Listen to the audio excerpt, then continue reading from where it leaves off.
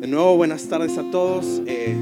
Hoy hay creo que 2, 3 o más personas que nos visitan por primera vez. Es un gusto de nuevo que puedas estar aquí.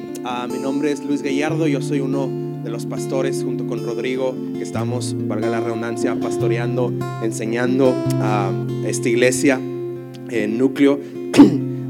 Y estamos de nuevo muy felices, como ya lo dijo Dani, como lo dijo Paloma, de poder estar aquí una vez más, iniciando este año. Como iglesia, por lo general lo que hacemos es que estudiamos un libro de la Biblia. Ya hemos estudiado el Evangelio de Juan. Bueno, fue una serie muy larga. De hecho, tan es así que en medio tuvimos que hacer una semiserie llamada Propósito. Hay varios de ustedes que llegaron el año pasado precisamente en esta serie llamada Propósito. Y después el semestre pasado estuvimos viendo Proverbios.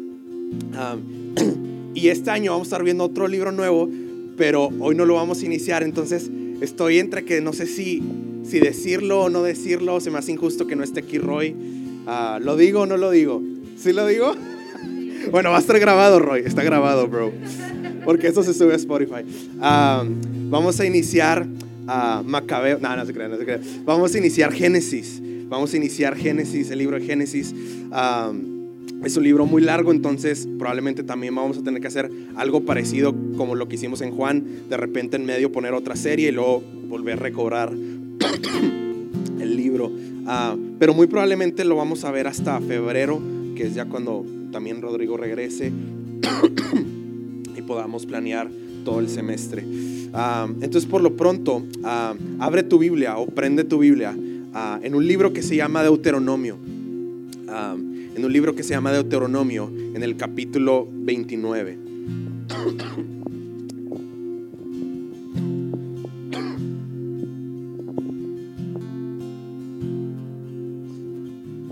Y voy a estar compartiendo este domingo y el siguiente domingo. Y lo que voy a hacer es como hacer, no le voy a llamar serie, ¿verdad? Pero como una mini serie. O más bien, ya se me ocurrió una mejor analogía. Voy a predicar una moneda con dos caras, ¿ok? Hoy voy a dar la primera cara de la moneda y el siguiente domingo voy a dar la otra cara de la moneda.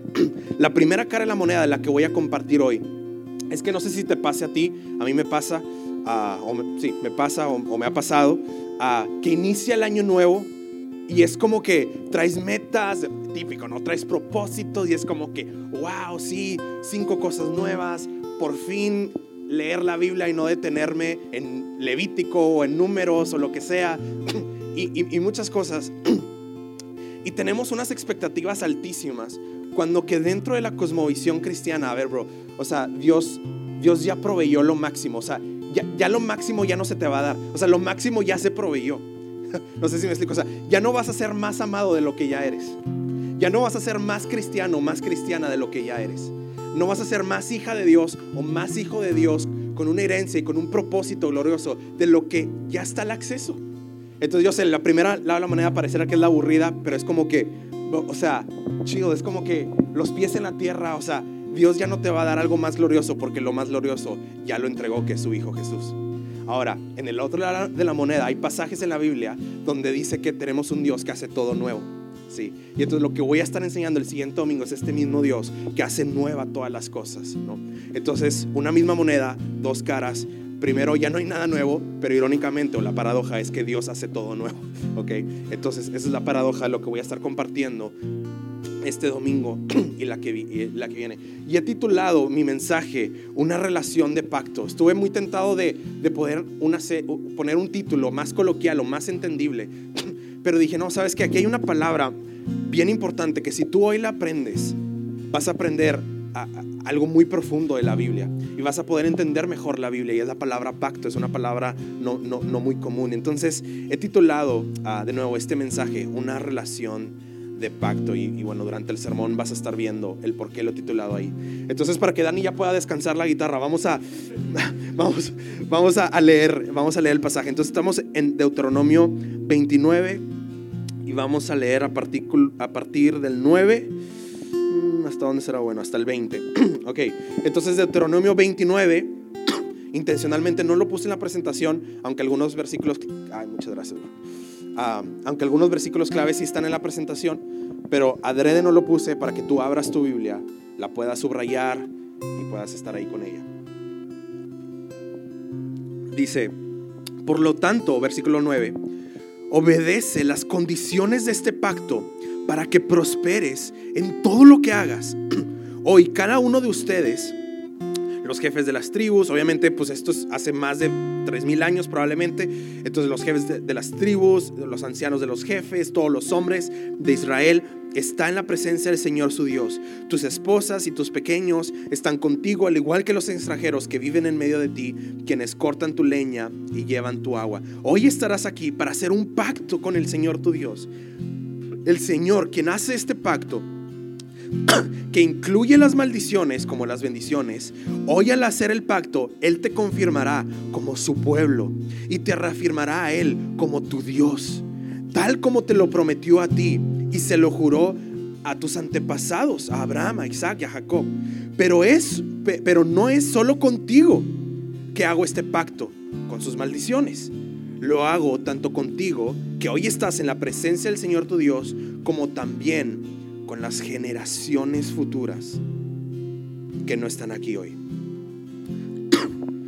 Tú recuerdas cómo vivíamos en la tierra de Egipto, paréntesis, cuando Israel era esclavo en la tierra de Egipto, y cómo anduvimos por el territorio de naciones enemigas cuando salimos de ahí. Tuviste las prácticas detestables de esas naciones y sus ídolos de piedra, de plata, de oro. Pero hoy hago este pacto contigo para que nadie, hombre o mujer, clan o tribu, se aparte del Señor nuestro Dios para rendir culto a esos dioses de otras naciones, y para que ninguna raíz produzca fruto amargos y venenosos en medio de ti. Los que oyen las advertencias de esta maldición no deberían de confiarse demasiado y pensar, bueno, estoy a salvo, paréntesis, porque estoy en un pacto. Estoy a salvo, a pesar de que sigo los deseos de mi corazón terco. Eso te llevará a la ruina total. Y termino con el versículo 20. Y el Señor jamás perdonará a los que piensan así. Por el contrario, su enojo y su celo arderá contra ellos. Les caerán encima todas las maldiciones escritas de este libro, y el Señor borrará sus nombres de la faz de la tierra. Vamos a orar. Padre, yo sé que es un pasaje, algunos versículos muy entendibles, otros versículos muy controversiales. Así es que dame la inspiración de tu Espíritu Santo, Señor, para poder explicar bien qué es lo que esto significa. Hay algunas cosas que probablemente sí significan lo que estamos pensando, pero probablemente este pasaje significa otras cosas donde estamos equivocados y pensamos que significan otra cosa. Así es que ayúdame a tener el balance perfecto para poder discernir este pasaje, Señor, y que pueda ser de bendición a nuestros corazones y a nuestras vidas. En nombre de Jesús, amén y amén. Ok. Ahora, la Biblia, amigos, pues es un libro. Y como todo libro, como cualquier libro que compras, pues tú no lees random de repente el capítulo 6, ¿verdad? Pues no, empiezas con el capítulo 1. Ahora, imagínate que yo ahorita te resumiera Génesis, Éxodo, Levítico. ¿Me explico? Entonces, estoy en una encrucijada. Entonces, ponte a estudiarla. No, gracias. Entonces, estoy un poco en una encrucijada porque no quiero tampoco dar una introducción como de 15 minutos, ¿no? Entonces, escúchame bien, súper, ultra, mega resumidamente, para poder llegar aquí a Deuteronomio. Esto es lo que vemos en la historia antes de poder aterrizar a Deuteronomio. Lo que vemos es que Dios crea una buena creación. No crea una perfecta creación, crea una buena creación. Génesis 1, y esto es bueno, y esto es bueno, y esto es bueno, y esto es bueno. Y Dios siempre tuvo la intención. Dios es tan generoso. Dios nos pudo haber hecho un lado y simplemente Él hacer la vida 1, 2, 3, pero Él es tan generoso, Él es tan creativo, Él es tan bueno. Él no es como tú y yo, que no tiene issues de inseguridad de, luego ellos van a tener cierta no, Él es tan generoso y no tiene issues de inseguridad. Dios, Él es tan confiado, por así decirlo, en sí mismo, que Él nos hizo tan con seres, de nuevo, con tanta creatividad, con tanto potencial, y nos crea a su imagen y semejanza. Y nos dice que Él desea bendecir a su creación a través de una figura que yo pienso que es algo real, pero un paraíso llamado Edén, por lo general conocido ahí, el jardín, el Edén, y Dios deseando que nosotros podamos gobernar junto con Dios y que podamos expander ese shalom, esa palabra que ya hemos explicado aquí. Y Dios desea que siempre a través de nosotros Él pueda bendecir a toda su creación. Y después lo que tú encuentras es que Adán falla, Noé falla, Abraham falla. Son personajes muy conocidos en la Biblia. Y Dios siempre a través de ellos, debido al pecado, debido a la fragilidad humana, debido a que fuimos creados en una creación buena, más no perfecta, pero con el potencial de que si tú y yo confiábamos en el Señor, íbamos a poder alcanzar ese potencial que tenía el poder experimentar lo que tenemos con la figura del árbol de la vida. Pero fracasamos y luego se le conoce como la caída, fracasamos para poder obtener el potencial de vida que Dios quería que tuviéramos. Ahora, Dios fue muy bueno porque Él no nos lo iba a regalar así.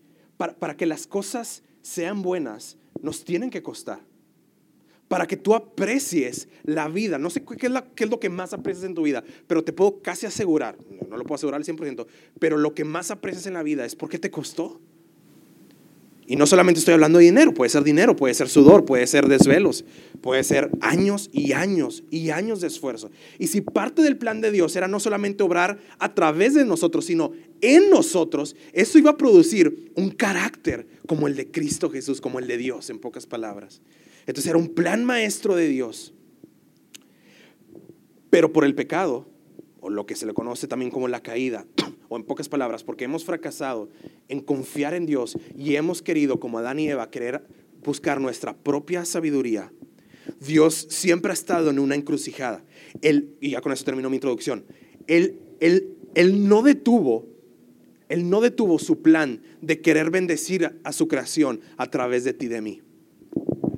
Pero ¿cómo iba a bendecir a la creación con personas rebeldes como tú y como yo? Y cuando estoy hablando la palabra rebelde, y sobre todo si tú no eres cristiano, no me estoy refiriendo a que si no eres cristiano de seguro todos los días mientes o secuestras a personas o robas. Pues estoy hablando, lo que la Biblia explica es simplemente el no querer amar a Jesús, el no querer amar a Dios, el no querer seguir el buen propósito de Dios para su creación y para nosotros. Y entonces en esa encrucijada Dios una y otra vez empieza a hacer algo que se llama pacto. Empieza a hacer un pacto. Y entonces esa es más o menos mi introducción para que puedas saber un poco la historia detrás de cómo es que llegamos a la palabra pacto. Y ya muy específicamente, el libro de Deuteronomio es prácticamente una serie de sermones de Moisés al pueblo para recordarles la historia, lo que Dios ha hecho, lo que Dios ha estado una y otra vez queriéndolos recordar. Y dentro de los últimos capítulos, Moisés da esta enseñanza. Y por lo general, la Biblia lo hace, creo que intencionalmente. Muchas veces las últimas enseñanzas de un libro intencionalmente están ahí para que entiendas que son las más importantes. Entonces, si las últimas cosas que Moisés dijo de Deuteronomio, y de hecho las últimas cosas que él dijo prácticamente antes de él morir, es que necesitas estar en una relación de pacto con Dios, es tu tarea y la mía descubrir en la Biblia el por qué eso es tan importante. Y mi tarea como pastor y como predicador es poderte ayudar a entender esto. Entonces hoy te quiero hablar de 3 cosas, como siempre. La singularidad del pacto, el misterio del pacto y los efectos del pacto. Es decir, esto que hace particular el pacto, la singularidad, y después el misterio, y después los efectos del pacto. Entonces vamos a mi primer punto, la singularidad del pacto. ¿Sí se entiende la palabra? La singularidad del pacto. Ok, la singularidad del pacto. Mira lo que dice, creo que sí. Mira lo que dice el versículo 12 y 13. Están aquí para hacer un pacto con el Señor su Dios, quien hoy lo establece con ustedes. Y mira lo que dice, y lo sella con su juramento. Y lo sella con su juramento. De esta manera confirma hoy que ustedes son su pueblo y que Él es su Dios. Mira, no sé si cuando utilicé la palabra pacto, a lo mejor algunos de ustedes en su subconsciente dijeron, ¿a poco no hay una palabra más moderna o un poco más coloquial o un poco más entendible? Y mira, no existe una palabra más moderna, porque tristemente la sociedad en la que vivimos y la cultura moderna ya ni siquiera tienen una categoría para describir lo que es un pacto. Ya hoy en día ya es muy difícil poder ver relaciones en donde ves el contenido para poder entender qué es un pacto. Mira, lo primero que observamos en estos dos versículos que estoy poniendo aquí, el 12 y el 13. Mira, primero, número 1, el lenguaje de amor e intimidad que utiliza Moisés, que es el autor. Dice que somos su pueblo. Dice que no solamente somos un pueblo o el pueblo, somos su pueblo. Y ellos será su Dios. Y si tú lees después el Antiguo Testamento, luego también lo vemos en la boca de Dios. Y Dios dice, ustedes son mi pueblo, yo soy su Dios. Y cuando un comentarista bíblico, creo que se dice así, dice, cuando tú ves a una persona decir, ella es mi Ale, puede ser que no conozcas a Ale, pero dices, o es su esposa, o es su hermana, o es su mamá, pero no es una vecina, si estás de acuerdo. Es este lenguaje de intimidad. Ellos son mi pueblo. Entonces, lo primero que empezamos a observar en el lenguaje, en el idioma del pacto es amor, y muchas veces, no siempre, pero intimidad. Porque no todos los pactos son necesariamente románticos, pero bueno. Pero por el otro lado también vemos un lenguaje de ley y de responsabilidad. Dice, hoy estableceré con ustedes y los sella con un juramento, con un pacto. Entonces, ¿qué es un pacto? Un pacto, no sé si lo puse ahí. No, todavía no. ¿Qué es un pacto? Un pacto es una relación más amorosa que una relación solamente legal. Pero es más vinculante y más duradera y más responsable que una relación X o personal. No sé si me estoy explicando. Ahora, de nuevo, no todos los pactos son románticos. Entonces, cuando hablo de que un pacto es una relación más amorosa que algo legal, no necesariamente lo categorices como algo romántico. Entonces, por ejemplo, no sé si alguno de ustedes, porque de nuevo es muy típico hacer esto en enero, no sé si alguien de aquí está iniciando la Biblia a partir de Génesis. Sí, entonces muy probablemente, por ejemplo, Ale y yo vamos por ahí de Génesis 35 más o menos. Entonces, si tú vas más o menos también por ahí, estamos siguiendo el de Bible Project, muchos están siguiendo eso, entonces probablemente vamos más o menos igual. Probablemente ya leíste pactos así de repente de la nada que Abraham hacía o que Jacob hacía. Y no todos eran pactos románticos, pero aún así les estoy llamando con un ingrediente de amor, porque muchos de esos pactos era, mira, ni yo me voy a meter con tu tribu, ni tú te vas a meter con mi tribu. Entonces hay un ingrediente de amor, un ingrediente de paz, de armonía, de amistad. Mira, tú vas a tener acceso a mis tierras y yo voy a tener acceso a tus tierras. Cuando nos topemos no nos vamos a ejecutar, etcétera, ¿no? Entonces hay un lenguaje de amor, no siempre es de intimidad y de romanticismo, pero es de amor al final del día, pero también de ley y de responsabilidad, de juramento. Entonces esto es hermoso porque hoy en día no tenemos una palabra para poder describir esto. O sea, un pacto no tenemos una palabra que nos ayude a entender una relación que es más amorosa que las relaciones legales, ¿sí? Pero más vinculantes y duraderas y hermosas y emocionales que meramente una relación X con un proveedor de, no sé, de Amazon o lo que sea, ¿no? Entonces, o los llamamos una relación romántica o lo llamamos una relación legal, pero no tenemos hoy en día una palabra como sí la tiene en el vocabulario de la Biblia, el pacto. Y el pacto es al mismo tiempo amor y ley. Entonces, ahora sí, un pacto, por lo tanto, tiene que tener estos ingredientes. Ahora, no se preocupen, tarde que temprano mi mensaje va a ir al corazón, va a ser aplicativo. Solamente denme chance de 3-5 minutos dar esto teórico. Un pacto tiene estos ingredientes, debe tener un propósito. Entonces no haces una alianza, no haces un juramento simplemente por hacerlo. Pues no, es porque estás buscando algo. Entonces, número 1, está buscando un propósito. Número 2, debe de haber, otro ingrediente es que debe de haber una tercera parte que funja como juez para que lo valide. ¿No? ¿Hace sentido? ¿Sí? Entonces, número 1, propósito. Número 2, tiene que haber una tercera parte neutral, como un notario, por ejemplo, y que lo valide. Y por lo tanto, como tiene un contenido de juramento y de pacto, tiene que tener condiciones. Tiene que tener condiciones. Y entonces tiene que haber castigo si no lo cumples, pero recompensas si sí cumples lo que estás prometiendo. Pero por último, y esto es bien importante, específicamente en la palabra pacto, tiene que haber votos voluntarios sin importar las circunstancias. Son votos voluntarios. Porque mira, si solamente uno entra al pacto voluntariamente y el otro no entra al pacto voluntariamente, eso es abuso, eso es explotación. Entonces los dos, ¿me estoy explicando? Los dos tienen que entrar con votos genuinos, voluntarios, honestos para hacer un pacto.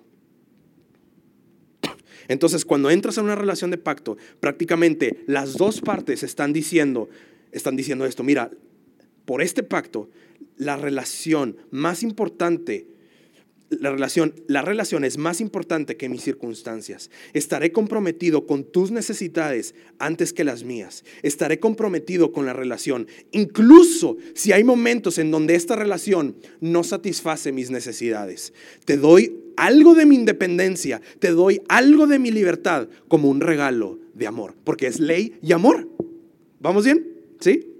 Entonces, en la sociedad moderna, por ejemplo, en un matrimonio, tristemente dos personas se miran y dicen ahora no estoy diciendo que entre ellos dos se dicen esto, pero en el subconsciente dicen prácticamente: yo seré lo que debo ser siempre y cuando y en la medida en que tú seas lo que debes de ser, y si no lo eres, me voy y me divorcio. Pero eso bajo la cosmovisión bíblica, eso está mal, porque el matrimonio debería de ser un pacto. En un pacto dos personas se miran y dicen: yo seré lo que debo ser, seas o no seas lo que tú debes de ser. Entonces, amigos, lo que estoy queriendo generar, escúchame esto, es que por lo tanto, en estos tiempos, no cualquiera entraba a un pacto. Entrar a un pacto daba miedo. Ahora déjame hacer un paréntesis aquí. Yo no estoy proponiendo que todas las personas que se vayan a casar, si realmente eres cristiano, debes de entrar al matrimonio temblando de miedo y sudando. No. Pero sí creo que si entiendes lo que la Biblia enseña acerca de un pacto, sí creo que debes de entrar con algo de miedo, algo controlable, pero porque estás entendiendo a lo que estás entrando. O sea, un pacto, yo sé, tristemente hoy en día y tristemente tanto cristianismo light que ya a veces ni siquiera en el idioma cristiano existen estas palabras. Pero esto es lo que la Biblia enseña de lo que es un pacto. Ahora, vuelvo a hacer un paréntesis. No todo pacto es romántico, solamente puse un ejemplo y el ejemplo más obvio es un matrimonio, ¿no? Y lo que la Biblia enseña es que si ambas personas dicen eso, escucha esto. Y lo que la Biblia enseña es que si ambas personas dicen eso, ese es un tipo de relación mucho más satisfactoria, profunda y transformadora y feliz que una relación consumista. Lo que la Biblia enseña. Por eso no todos los días había pactos. No todas las personas hacían pactos con todas las personas. Pero cuando hacían un pacto, con todo y que daba miedo, porque todo privilegio conlleva responsabilidad, entonces daba miedo, hay un cierto tipo de responsabilidad, pero el privilegio valía la pena. Porque este pacto, porque hay un compromiso, porque hay amor también, obviamente. ¿Sí? Mira, muchas veces debido a que hay un compromiso, la relación se vuelve más amorosa. Y precisamente porque la relación se está volviendo más amorosa, te sientes más comprometido. ¿Ves cómo una nutre la otra? Yo creo que la Biblia nos ayuda poniendo dos palabras para que lo podamos entender, pero no siento que sean dos palabras, realmente es una palabra, es pacto. Pero para que podamos entender el pacto es como si pusieras en una licuadora la palabra ley y amor, ¿no? Y eso es lo que la Biblia enseña, es que cuando tú entras en una relación de pacto, es el tipo de relación más hermosa que tú pudieras experimentar, porque sabes que la otra persona no va a huir, aun cuando vea tus debilidades, aun cuando vea tu pecado inclusive. De nuevo, no quiero dar la impresión de que todas las relaciones deban de ser relaciones de pacto. Por ejemplo, la Biblia no enseña que ese tipo de pacto lo debes de tener con tus vecinos o con tus compañeros de escuela o con tu profesor o con tus compañeros de trabajo. Obviamente la relación más evidente y más potencial y más ceremonial es el matrimonio, pero hay otros tipos de relaciones como padres e hijos, por ejemplo. Aunque no es un pacto tan formal como un matrimonio, pero tienen ingredientes de pacto. Hay una responsabilidad, pero también hay amor, ¿no? Yo pienso, ese es otro tema, otro sermón, pero yo pienso que cuando entiendes la importancia de pertenecer al cuerpo de Cristo y ser miembro de una iglesia local, los hermanos en Cristo entran en un cierto tipo de pacto. Ahora entras con un cierto tipo de responsabilidad y amor. Por ejemplo, cuando ha habido aquí matrimonios que pasan y presentamos a sus bebés, si recuerdan, una de las palabras que por lo general les digo a ustedes como iglesia es que ahora nos comprometemos a orar por ellos y a estar por ellos. Pero no es solamente una relación aburrida de compromiso y de estar orando 24 horas 7, ¿sí me explico? También hay una relación divertida con ellos, pero también de responsabilidad. Entonces, ¿ves que hay ingredientes de pacto? Esos son los mejores tipos de relaciones que existen en la vida, que tienen ingredientes pactuales, por poner esa palabra. Entonces, amigos, para terminar mi primer punto, este es el punto. Si las relaciones más profundas, más gozosas, más transformadoras, y yo le voy a poner esta palabra, y más gloriosas son relaciones de pacto, entonces tu relación con Dios tiene que ser de principio a fin una relación de pacto. A la gente moderna no le gusta eso, le gusta decir, mira Luis, soy espiritual, pero no soy religioso. ¿Qué significa eso? Eso lo que significa es, mira Luis, sí creo en Dios y quiero tener una relación con Dios, pero no quiero que me digan lo que tengo que creer. No, yo no quiero un compromiso, yo no quiero ley. No quiero renunciar a mi estado de determinar lo que es bueno y malo para mí. No, eso no. En otras palabras, lo que todo el mundo está diciendo es, quiero una relación personal con Dios, pero no una relación de pacto. Y lo que la Biblia enseña es que eso es imposible. Miles de ejemplos: Adán, Noé, Abraham, Isaac, Jacob, Moisés, David, y le puedo seguir. Siempre eran una relación de pacto, siempre. Tú no puedes tener verdaderamente y transformadoramente y profundamente una relación con Dios si no entras a su pacto. Una mezcla de ley y amor crea las relaciones más profundas, satisfactorias, y más transformadoras. ¿Cómo? ¿Por qué Dios no va a querer tener una relación así contigo si Él sabe que eso es lo que provoca? Entonces, ahora vámonos a mi segundo punto, el misterio del pacto. Mira, hay un misterio en torno a la relación del pacto. ¿Qué quiero decir con esto? Todos los pactos, por ende, porque tienen ingredientes, sí de amor, pero también de ley y de compromiso, todos los pactos tienen términos o condiciones. Ahora, esto es bien importante. Un pacto es más que un contrato, pero no menos que un contrato. ¿Sí? Es algo más, obviamente, que un contrato, porque tiene amor, pero no menos. Todos los contratos tienen términos o condiciones. Si cumples con los términos o condiciones, hay recompensas. Pero si no los cumples o si los violas, también hay condiciones, hay sanciones. Entonces es prácticamente lo que está diciendo, por ejemplo, el versículo 19 y 20. Están diciendo, si alguno de ustedes al oír las palabras de este juramento se cree bueno y piensa, todo me saldrá bien, aunque persista yo en hacer lo que me plazca. ¿Qué es lo que está diciendo el autor? Si tú estás escuchando esto y estás diciendo, wow, qué padre, una relación de pacto, entonces como es un pacto y como es un juramento, Dios va a estar ahí para mí siempre, entonces voy a abusar de que Dios está ahí para mí. Y te está diciendo Moisés, cuidado. Porque un pacto es de dos personas, no es de una persona. ¿Sí? Claro que lo va a cumplir, pero si tú no lo cumples, ¿estamos bien? ¿Vamos bien? Para que un pacto pueda ser bonito, pueda ser creciente, pueda florecer, pues tiene que ser de dos partes. O sea, no siento que estoy diciendo nada religioso o legalista de que Dios te quiere imponer sus mandamientos para tenerte como un esclavo. No, es lógica. O sea, todas tus relaciones bonitas que tú tienes son bonitas porque las dos personas ponen de su parte. No se necesita estudiar hebreo o ir al seminario, es lógico. No es un Dios malo, no es un Dios legalista, nos está dando algo que es lógico. Si violas el pacto, hay sanciones, hay consecuencias en tu corazón, en tu mente, en tus acciones, en tu espíritu. Eso es lo que hace que un contrato sea valioso, de hecho, en la vida real y en la vida celestial, por así decirlo también. Si no tuviera sanciones, ¿de qué serviría tener un contrato? Es lo que mantiene a la gente honesta, porque somos pecadores. Pero cuando escuchas a Dios decir, nunca te perdonaré si rompes el pacto, y todas las maldiciones, como dice ahí, caerán sobre ti, entonces Ese es el misterio. A ver. ¿Pero qué no Dios es un Dios misericordioso? ¿Pero qué no Dios es un Dios fiel? ¿Pero qué no acabamos de cantar un Dios de gracia? Pero luego si Dios simplemente, bueno, entonces pues no hago nada. Pero luego ¿qué onda con la ley y su justicia? Que no muchas veces la queja de los ateos es, ves tanta tristeza y tanto dolor, y ¿por qué no vemos la justicia de Dios? ¿Sí me explico? Entonces, bro, si no eres cristiano, te acabo de poner en una encrucijada, no sé si lo notaste. Porque no se vale que cuando estás aquí criticas a Dios de este lado y luego cuando estás acá criticas, o sea, no se puede, o sea, tiene que haber ley, porque cuando hay sufrimiento, ¿dónde está la justicia? Pero luego cuando vemos este vocabulario es como que wow. Pues no, es obvio, tiene que haber dos cosas, tiene que haber amor y ley. Comprender el pacto nos lleva al corazón mismo del misterio y mensaje central de la Biblia. Porque si lees la Biblia, en muchos libros, por un lado vas a ver frases como Dios diciendo, no puedo bendecir a este pueblo.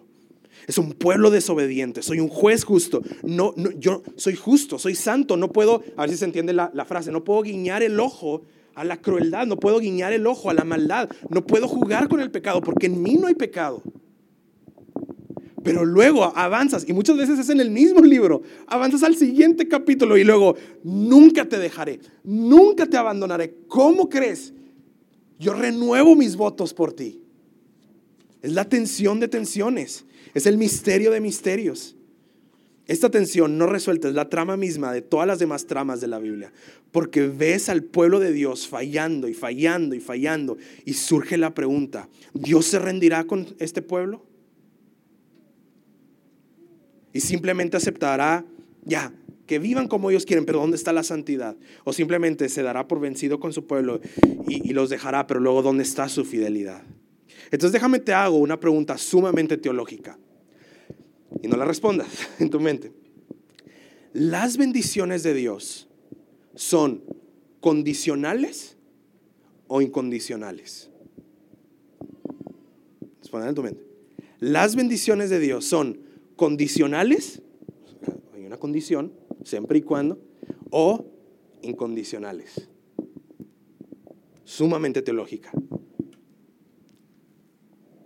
El problema, ahorita voy a dar la respuesta, pero el problema es que cuando tú lees la Biblia, y por eso quise explicar esta palabra tantos minutos de mi sermón, el problema es que la Biblia, si no la entiendes de primera mano, que es totalmente normal, que a tu primera leída no entiendas todo, pareciera que la Biblia nos da por momentos respuestas contradictorias. Y el problema es que hay ciertos pasajes que te terminan gustando más a mí, y por eso hay mucho cristianismo liberal. Y que en el fondo viven vidas y enseñan a sus hijos y prácticamente enseñan a sus iglesias que mira, sí, obviamente, sí, claro, debes de obedecer a Dios, te conviene. Y claro, o sea, todos deberíamos de ser buenos, pero mira, nadie es bueno, o sea, ya como quiera Dios te ama, te acepta, no pasa nada. Y creo que una de las maneras en la que a veces se mete en la iglesia es pensando, claro que en el regreso de Cristo vamos a tener una obediencia perfecta, pero no creo que debamos de pensar que hasta que regrese Cristo podemos ofrecer una obediencia que honre a Dios. Es un cristianismo muy liberal y eso no es lo que en la totalidad enseña la Biblia. Pero luego, lo típico, siempre hay dos extremos, está el lado legalista. Y está los papás, muchas veces como los fariseos, por ejemplo, los maestros de la ley que dicen, bueno, sí, Dios es amoroso, pero espérate, en el fondo al final tú tienes que ser bueno o Él no te bendice o Él no te amará. Así que como no sabemos resolver esta tensión en el corazón del pacto, tenemos a deslizarnos o al relativismo o al moralismo, a ser personas muy relativas, no sé si me estoy explicando, o muy legalistas, muy moralistas o muy religiosas, como muchos dicen. Y entonces emocionalmente siempre divagas o en culpa y en condenación porque nunca estás a la altura, o simplemente divagas en una relación light y seca con Dios. Entonces, ¿cómo se soluciona este misterio? ¿Cómo se soluciona este misterio? Mira, el versículo 13 creo que nos da una pista. De esta manera confirmo hoy que ustedes son su pueblo. A ver, ¿cómo nos lo va a confirmar? ¿Cómo nos lo va a explicar? Mira, ahí dice, y que Él es su Dios. Ok, según lo prometió y juró a sus antepasados Abraham, Isaac y Jacob. ¿Dónde hizo esta promesa? ¿Dónde hizo este juramento? En Génesis 15. Entonces, si tienes tu Biblia, ve a Génesis 15, por favor.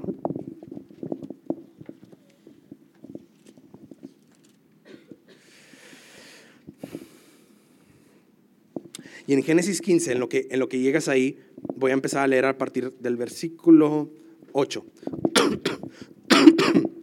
Génesis 15, 8 dice: pero Abraham le dice a Dios: oh Señor soberano, ¿cómo puedo estar seguro de que realmente voy a poseer algo, bueno, algo que Dios le había prometido como parte de la bendición? Y el Señor le dijo: mira, tráeme una novilla de 3 años, una cabra, un carnero, una tórtola y un pichón. ¿Pueden pasar, porfa? Entonces Abraham le presentó todos esos animales y los mató. Y luego partió cada animal por la mitad y puso las mitades, una mitad en un lado y la otra mitad en otro lado. Sin embargo, no partió las aves por la mitad. Esa es otra explicación. Versículo 12. Al ponerse el sol, Abraham se durmió profundamente y descendió sobre él una oscuridad aterradora. Después el Señor le dijo a Abraham: ten por seguro que tus descendientes serán extranjeros en una tierra ajena. Déjame te digo porque eso es importante. Le está prometiendo a sus descendientes, porque de nuevo, desde Génesis, Dios tiene la intención de bendecir a su creación a través de personas que Él elige para poder, con las cuales hacen un pacto para poder bendecir a la creación. Pero, versículo 14, pero yo castigaré la nación que los esclavice y al final saldrán con mucha riqueza. Versículo 16, cuando hayan pasado 4 generaciones, tus descendientes regresarán aquí. Versículo 17, aquí. Después de que el sol se puso y cayó la oscuridad, chécate esto, Abraham vio 2 cosas: un horno humeante, ahorita lo voy a explicar, y una antorcha ardiente que pasaba entre las mitades de los animales muertos que leímos en el versículo 9 y 10. Entonces el Señor hizo un pacto con Abraham en aquel día. Amigos, ahí me voy a detener. Si entiendes, y no se preocupen, estoy a punto de explicarlo. Si tú entiendes lo que sucede en Génesis 15, estás entendiendo no toda la Biblia, pero el centro de la Biblia. Dios le está diciendo a Abraham: Abraham, te voy a bendecir. Pero Abraham, ¿cómo lo sé? Y entonces, ahora, nosotros en un mundo muy moderno, donde pudiéramos ir a una notaría y así, no entendemos lo que está pasando aquí. Pero en aquel entonces no existía lo que muchas cosas hoy existen. Entonces, lo normal en tribus, en etnias, en pueblos, era hacer esto que estamos leyendo. Era poder partir literalmente la cabeza de muchos de los animales. Si yo quería hacer un pacto con Gabe, por ejemplo, Gabe traía a sus 10, lo que leímos ahí, palomas y esto, y no paloma, sino los animalitos, ¿verdad? Y entonces, y le partía la cabeza y todo este rollo, y literalmente Gabe y yo estaríamos pasando literalmente como un camino como este, y estaríamos diciendo: Gabe, si yo no cumplo lo que te estoy prometiendo, que me pase lo que me va a pasar, lo que le acaba de pasar a estos animales. Y luego Gabe me estaría diciendo exactamente lo mismo a mí: Luis, si yo no cumplo las partes del pacto, me va a pasar exactamente lo mismo que le está pasando a estos animales que acabamos de matar. Y estás viendo, imagínate cómo de seguro apestaba ese camino, o sea, lleno de sangre de animales. Y entonces Abraham esperaba, obviamente, que lo llamara para atravesarlo, porque los reyes nunca atravesaban ese, ¿cómo le podríamos llamar? En inglés es hall, pero ¿cómo? Pasillo, gracias. Los reyes jamás se hubieran atrevido a pasar por ese pasillo. Nunca. O sea, siempre en la antigüedad era iba a decir carpintero, el campero, ¿cómo se le podría decir? El campesino, dije 2 palabras, el compadre, el campesino, el siervo, como lo quieras llamar, siempre eran ellos los que pasaban, en lo que estaban diciendo: si yo no te cumplo a ti, mi rey, que me pase esto y esto y esto y esto. Pero lo que acabamos de leer es que descendió la oscuridad, que es un símbolo del juicio de Dios. En medio de la oscuridad estaba Dios y apareció con un horno humeante y una antorcha. El humo humeante, y ahorita vas a ver porque esto va a ser importante que lo explique, según Deuteronomio, es un simbolismo de Egipto. Y ahorita vas a ver por qué eso es importante. Pero la antorcha tiene que ver con luz. Y si tú y yo, en núcleo, estuvimos estudiando muchos meses el Evangelio de Juan, sabemos que el símbolo de la luz es Cristo. Entonces es la figura de Cristo pasando literalmente por ese pasillo. Y la historia termina diciendo, entonces Dios hizo un pacto con Abraham. Fue increíble que el Señor viniera, obviamente, y caminara entre los pedazos, pero que el siervo, Abraham en este caso, ni siquiera hiciera el juramento. Mira, lo puse aquí porque eso es bien importante. ¿Sabes lo que eso significa? Significa que Dios estaba haciendo la promesa para ambos y estaba asumiendo la maldición del pacto para ambos. Lo que estaba haciendo era decir, esto es lo que Dios estaba diciendo: no solo seré despedazado si yo no cumplo la promesa, pero yo también seré despedazado si tú no cumples la promesa. Entonces no solamente era impresionante que Dios pasara, porque luego si Dios no cumple la promesa, Él muere. Pero si Él cumple la promesa y si Él es fiel en esa relación de pacto, todas las bendiciones son para Abraham. Pero como lo leímos, y para los que estuvieron aquí temprano como premio, leímos a Romanos 4, y Pablo dice en Romanos 4 que esa bendición es para Abraham y para todos nosotros, los que creemos en Cristo Jesús. Y entonces, amigos, Dios está pasando en la imagen de Cristo en la antorcha y está diciendo, si yo cumplo, todas mis bendiciones van hacia ti, pero si yo no cumplo, me muero. Pero como yo no te pasé, si tú no cumples, yo muero. Porque lo lógico, y ya con eso termino la explicación, lo lógico es que fuera de nuevo el campesino, el siervo el que pasara, y el rey dijera, pues si yo cumplo, pues qué bueno. Pero si no cumplo, pero si tú cumples, entonces por algo estamos en el pacto. Pero si tú no cumples, tú sufres, porque tú pasaste por el pasillo. Pero como Dios quita a Abraham, o prácticamente más bien no pasa a Abraham, lo que entonces eso significa es a la inversa. Si tú no cumples, yo seré despedazado. Y lo que toda la narrativa de la Biblia se trata es acerca de la fidelidad de Dios que se consume en su Hijo Cristo Jesús. Y Cristo Jesús vive la vida más fiel y más obediente y más santa y más generosa, y nos muestra la gloria de Dios de tal manera que la antorcha que es Cristo, toda su perfecta obediencia, toda su perfecta fidelidad, porque Él sí cumple el juramento del pacto, las condiciones del pacto, todo lo que Él merece, o como algunos de ustedes me lo han escuchado con esta analogía, todas sus medallas y todos sus trofeos. Si tú estás en Cristo, esto no es para todos ustedes, me encantaría decir que es para todos ustedes, pero no es para todos ustedes, es solamente si estás en Cristo Jesús. Todas sus medallas y todos sus trofeos y toda su bendición es para ti. Pero como tú no pasaste, y porque tú y yo somos pecadores, toda la oscuridad y todo el juicio y toda la maldición cae sobre Cristo.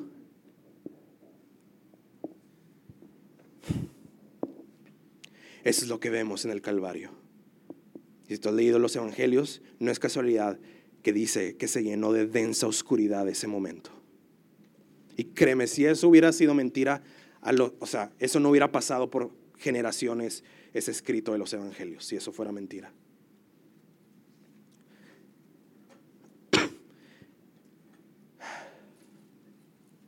Jesús tomó, no solamente te imputó las bendiciones del pacto, pero Él tomó las maldiciones del pacto.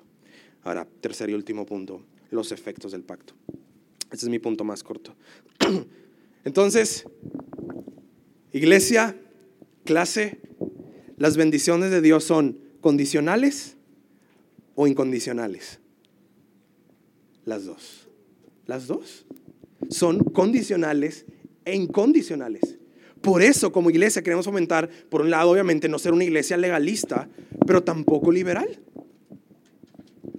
Porque el pacto de Dios es condicional, pero también ahora es incondicional. Es condicional porque Jesús tuvo que cumplir. Él dice creo que es en el Evangelio de Mateo, en el Sermón del Monte, si mal no recuerdo, no vengo a abolir la ley, todo lo contrario, vengo a cumplirla. incondicionalmente, con su vida perfecta. Jesús cumplió completamente el tipo de vida que tú jamás podrías vivir. Y que ese es el tipo de vida que solamente merece lo que Adán y Eva nunca pudieron alcanzar. Sí, la plenitud. Pero como Cristo la cumplió cabalmente, de pe a pa, ahora también son incondicionales. Jesús con su muerte en sacrificio cumplió completamente la maldición del pacto. Y eso deja la bendición incondicional para ti y para mí. Y cualquiera que hoy quiera levantar las manos vacías en fe y la pida.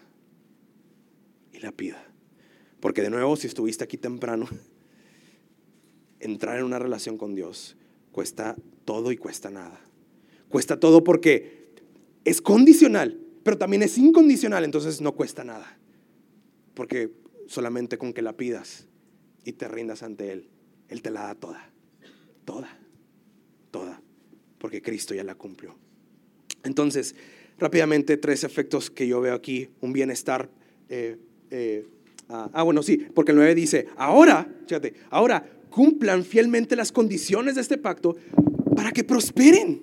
Ahora cúmplanla, vivan bajo este pacto para que prosperen. Entonces, hay muchas maneras, 3 rápidas que yo veo en la historia en que pienso que tú puedes prosperar con los efectos del pacto. Número 1, un bienestar personal. Mira, amigo o amiga, hasta que comprendas la teología del pacto, en pocas palabras, hasta que comprendas el evangelio, siempre verás las bendiciones de Dios como condicionales y siempre te sentirás culpable, condenado, etcétera. Nunca te sientes que estás viviendo a la altura. Siempre en una sensación de condenación o de lejanía, o siempre te sientes huérfano, o siempre te sientes en vergüenza. Sí, de seguro Dios bendice a los demás, no a mí. O como solamente incondicionales. Y básicamente no tomas en serio tu relación con Dios.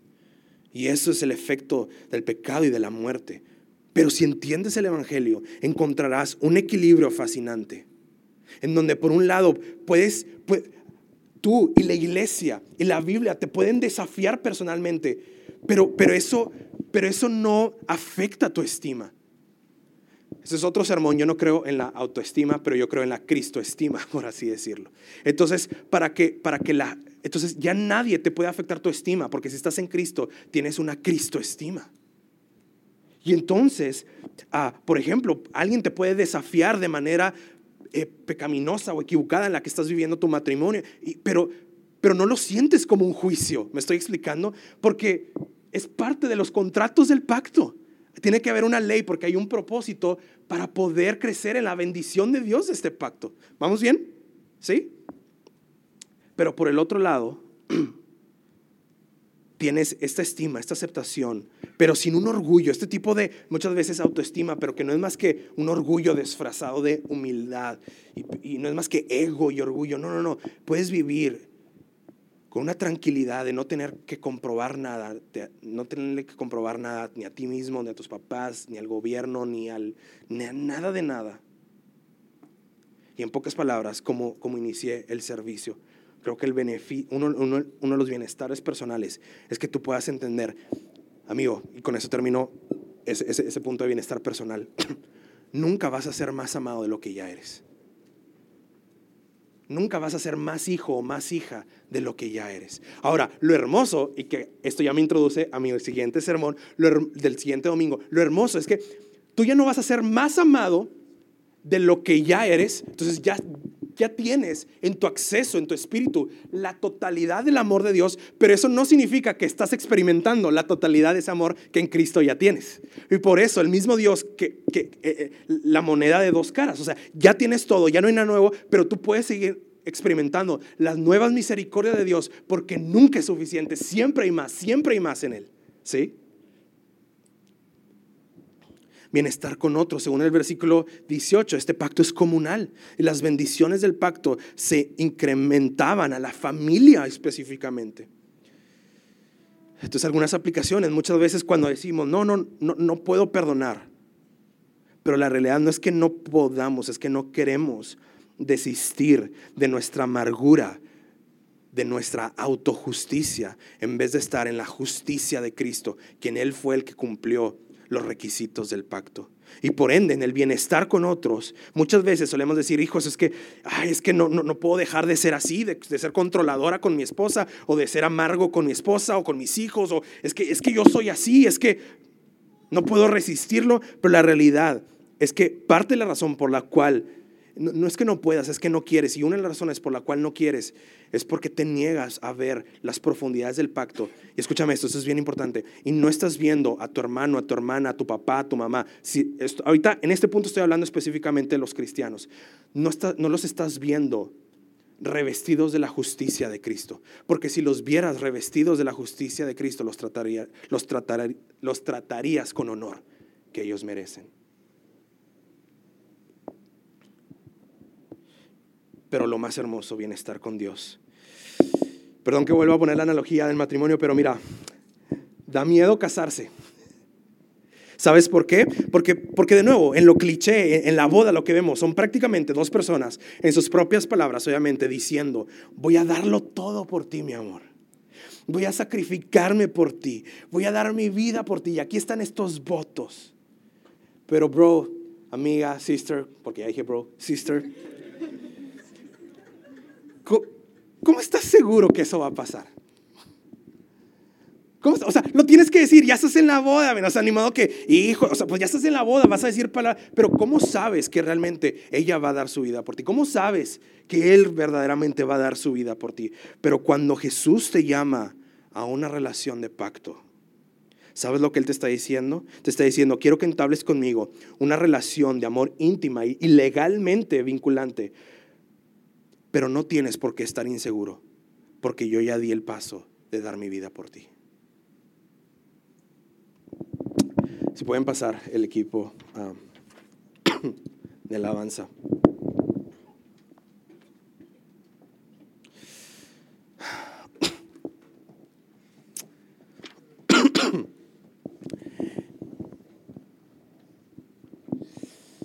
En ese hall, perdón, se me olvidó, en ese pasillo pasó la antorcha. ¿Y qué más? Ajá, un humo. ¿Qué? Ajá, un humo, sí. Y ese humo, según Deuteronomio, si mal no recuerdo, capítulo 4, significa Egipto. Es una simbología de Egipto. ¿Por qué? ¿Esto qué tiene que ver? Egipto es donde este pueblo, donde Dios estaba haciendo un pacto con ellos, fueron esclavos, sufrieron. Entonces, qué interesante que en ese pasillo está pasando Cristo. Y está pasando, y esto ya lo voy a contextualizar hacia nosotros, ya no para explicar el pasaje, sino para nosotros. Y en ese mismo pasillo está pasando un símbolo de sufrimiento. Y Dios está diciendo en pocas palabras a ti y a mí, es precisamente en tu dolor y en tu sufrimiento donde más vas a necesitar comprender mi pacto. Es precisamente más en la esclavitud, no de Egipto, en algo peor, en la esclavitud de tu pecado, en donde probablemente tu conciencia, y no es humildad, es probablemente o el diablo o un poco tu ego de falsa humildad, está diciendo, no, eso es para ustedes los cristianos, pero no, eso no es para mí. Es precisamente en ese pasillo donde con más razón Dios quiere derramar ese pacto contigo y liberarte de la esclavitud del autoengaño y de la autoflagelación y de la culpa y de la condenación y de la vergüenza. Es precisamente en ese pasillo donde Él te está invitando, no al pasillo porque Cristo ya pasó al pasillo, sino al pacto, a la relación de pacto. Así que ¿por qué no te pones de pie y puedes cerrar tus ojos?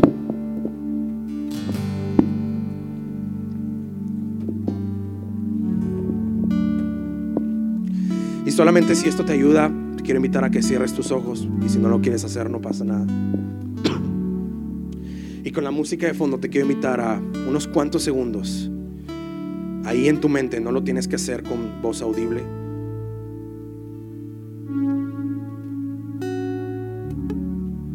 Hoy expresa tu necesidad del pacto de Dios. Hoy confiésale al Señor, porque me sorprende que en Romanos 4 Pablo habla de Abraham como si Abraham siempre hubiera creído la promesa del pacto, pero lo trata como perfecto Porque como eso ya es en el Nuevo Testamento, Dios nos está viendo como perfectos porque nos está viendo en Cristo, como si nosotros siempre hubiéramos creído en este pacto. Así es que hoy el Evangelio te invita a que abras tu corazón, y como esta persona en los Evangelios de Marcos que le dijo a Jesús: Señor, creo, pero no creo. Señor, creo, pero ayúdame en mi incredulidad. Esa es la invitación al pacto de Dios. Esa es la invitación a la comunión con Dios. Hoy confiésale. Hoy abre tu corazón. Abre tu pecado a Él. Abre tu duda a Él.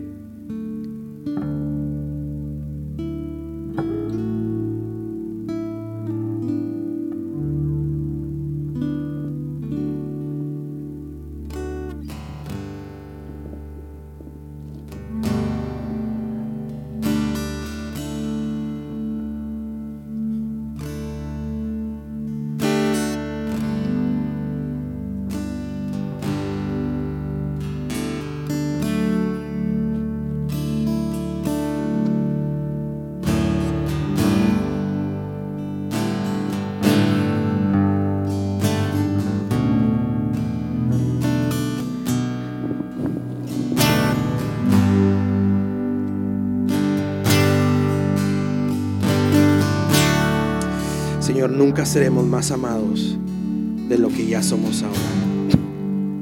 Nunca seremos más conocidos expuestamente,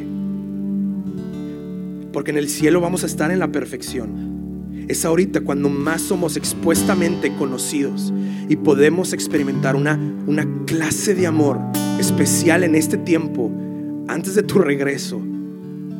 Porque en Cristo podemos ser totalmente conocidos y totalmente amados, Señor. Ni siquiera en el cielo nos vas a amar más de lo que ya somos amados ahorita, porque tú no nos amas por lo que te damos. Cumplimos los requisitos del pacto porque te amamos, Señor. Porque te amamos, porque te queremos amar más. Así es que se cumpla, Señor, la oración de tu Hijo Jesús. Que esa atmósfera, esa cultura de allá en el cielo venga aquí a la tierra y podamos experimentar esa vida eterna a través de tu pacto, Señor, a través de tu amor. En el nombre de Jesús, amén.